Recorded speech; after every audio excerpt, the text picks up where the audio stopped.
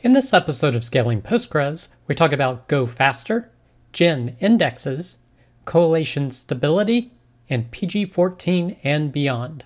I'm Preston Jameson, and this is Scaling Postgres, episode 194.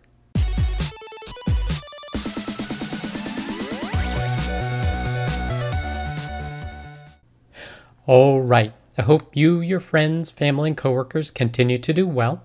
My apologies for being late with the episode this week due to technical difficulties, although I did publish the web page with the links for this week at the same time, but the YouTube video and podcast were significantly delayed. Hopefully we'll be back on our regular schedule next week. So our first piece of content is slow things down to make them go faster. And this was presented at Postgres Build 2021, and this is from the website vyruss.org. And there's basically a brief summation of the presentation, but they present the YouTube video as well as a link to the slides here. Now, this was a very good presentation, and it talked a lot about how to make Postgres go faster in terms of not slowing it down with your application. So looking at locking contention and ways to work better with Postgres's process model. And what slowing things down to make them go faster is referring to is that sometimes you can throw so many connections onto Postgres that its limited CPU resources has trouble context switching between all the different connections because each connection is its own process in Postgres. And they presented this example here where you have 100 connections, you get a TPS, transactions per second, of around 1500, latency of 52 milliseconds. Whereas if you ramp that up to 1,000 connections, given a particular instance size, which is a R5 8x large, the TPS drops by almost a third to about 1,200 TPS, and the latency gets significantly longer, over 10 times longer at 668 milliseconds. So this is kind of the problem that he's talking about. When you try to throw too many connections at Postgres, you can result in this hindered performance. And if you actually reduce the number of connections, you can actually get more throughput. Now, how you handle this is basically using a connection pooler. So for example, PG Bouncer is a popular one that I tend to use and what he mentioned in this talk, but there are others you can use as well. But it basically slows down those connections so you can actually run faster. But he also covers some other points, including trying to avoid explicit locking, maybe using serializable use cases more. But definitely a great presentation I suggest you check out. The next piece of content, understanding Postgres gen indexes, the good and the bad. This is from pganalyze.com, and they're talking about gen indexes. Now, the thing to keep in mind with a gen index compared to the typical index, which is a B-tree index, for every entry in a table, there is a corresponding entry in a B-tree index. So it's essentially a one-to-one relationship. It has to look it up in the index, and then it knows where to find the rows in the heap. Whereas a gen index is a little different in that it stores multiple locations by value. So basically the index is set up per value, which is what makes it good for text searching as well as JSON-B fields that have multiple values within the structure of the field. So you can think of a typical book index as how you would think about a gen index. So you have a particular value it knows about, and it knows the locations where to find the information for that value. And what they say here is a single row in a gen index can be represented in many places within the tree. And the next thing they talk about is the use cases I mentioned. They talk about full text search, on how you can use the gen index to do full text searching using particular operators. And you can also do similarity searches using the gen trigram operators flag when you create that gen index. And that will allow you to do similarity searches against a table using that index. And they did mention, of course, that you can use a gen index on JSON-B columns, and they showed some use cases for that, where you can discover what the value of a particular field of data you have stored in there. You can also use different operators like JSON-B pathops to look for JSON-B where a particular value is contained within it. So you could use the containment operator for those use cases. And they even mention you can use a B-tree index on a JSON-B field using this type of syntax where you're targeting a specific value you want to store in that B tree, That's an alternative to using a gen index. Now, sometimes you're going to want to combine these. So a lot of times you may want to look at a given customer ID that they mention here, as well as a particular set of data within a JSON-B field. There's a couple of different ways you can do that, but one of the great ways to do that is using a extension called btree-gen, and it allows you to combine a btree index and a gen index at the same time. And they show a use case of doing that here. Now, one of the downsides of the fact that you're storing the index by value and it references multiple locations is that it has expensive updates, as they mention here.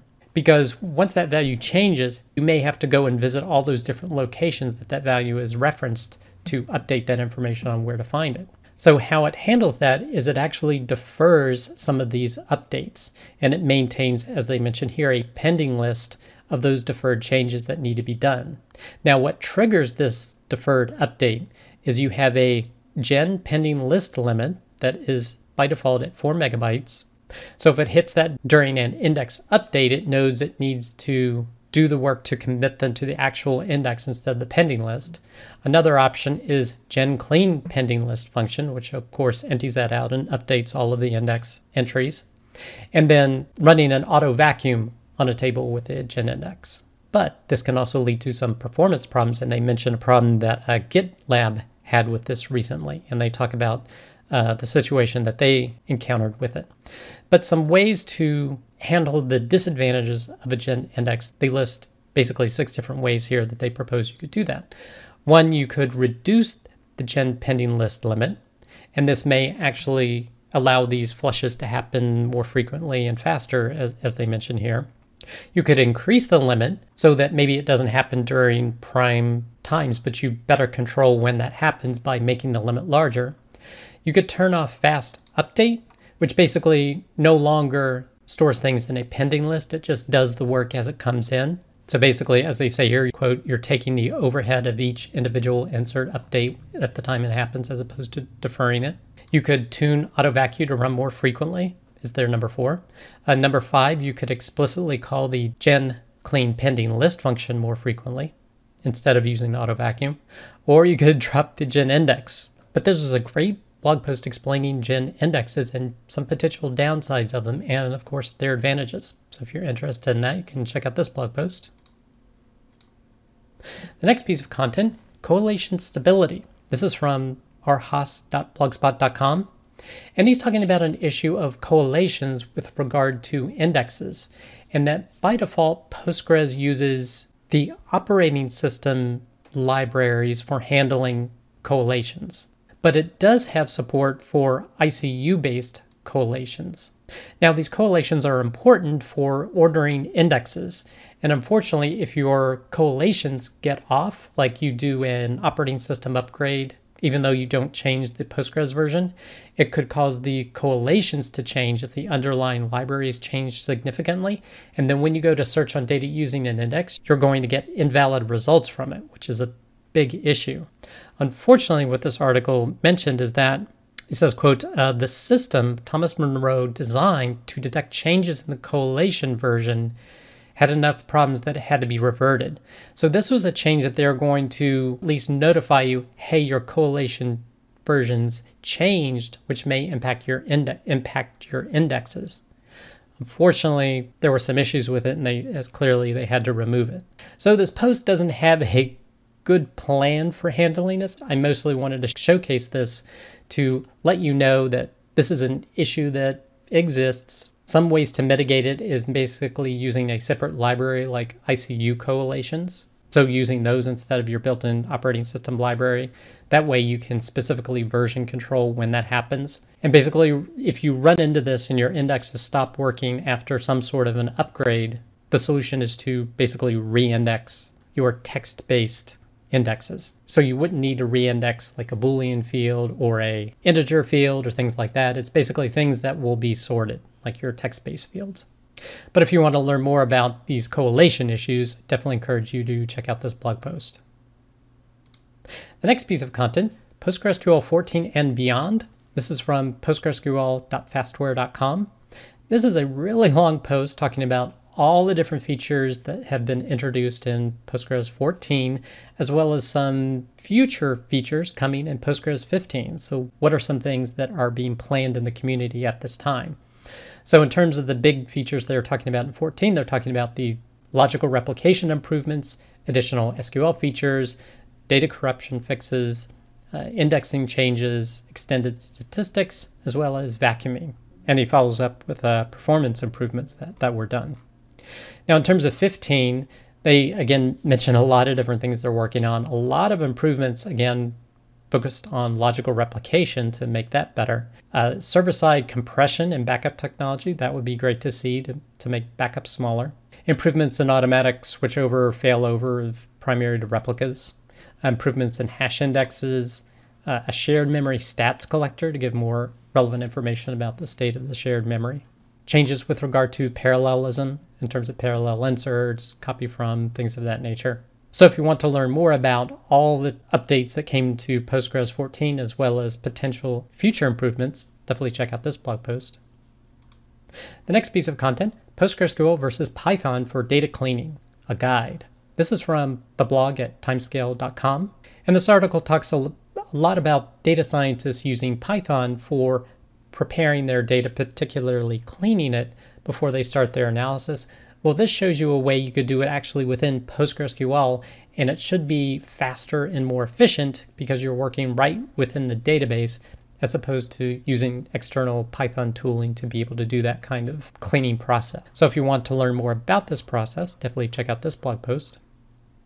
The next piece of content, primary keys versus unique constraints in PostgreSQL. This is from cybertech-postgresql.com.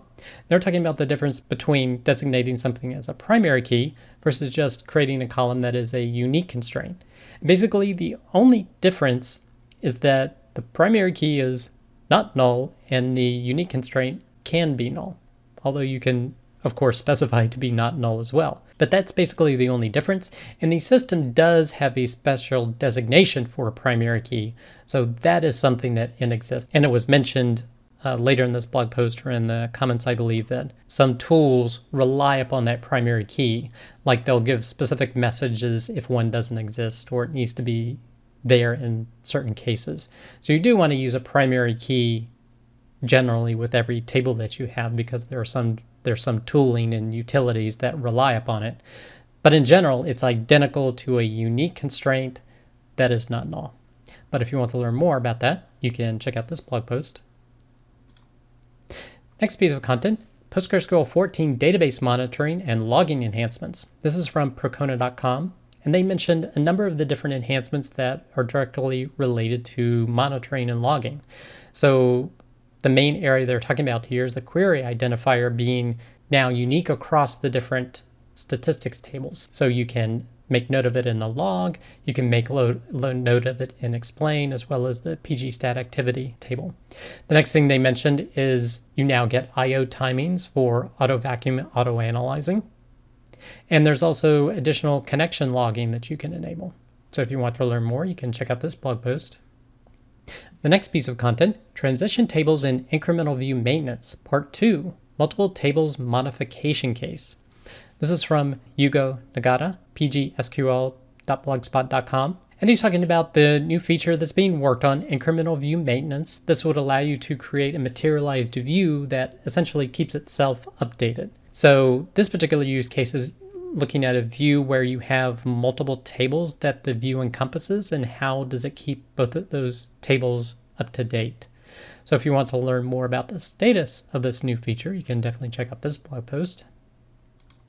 Next piece of content, PostGIS Day 2021. This is from crunchydata.com. And this blog post basically mentions a number of different presentations that were done on PostGIS Day. They talk about PostGIS for neuroscience, talking about different climate tools, as well as different extensions in Postgres and different types of mapping projects. So if you want to review these presentations, check out this blog post.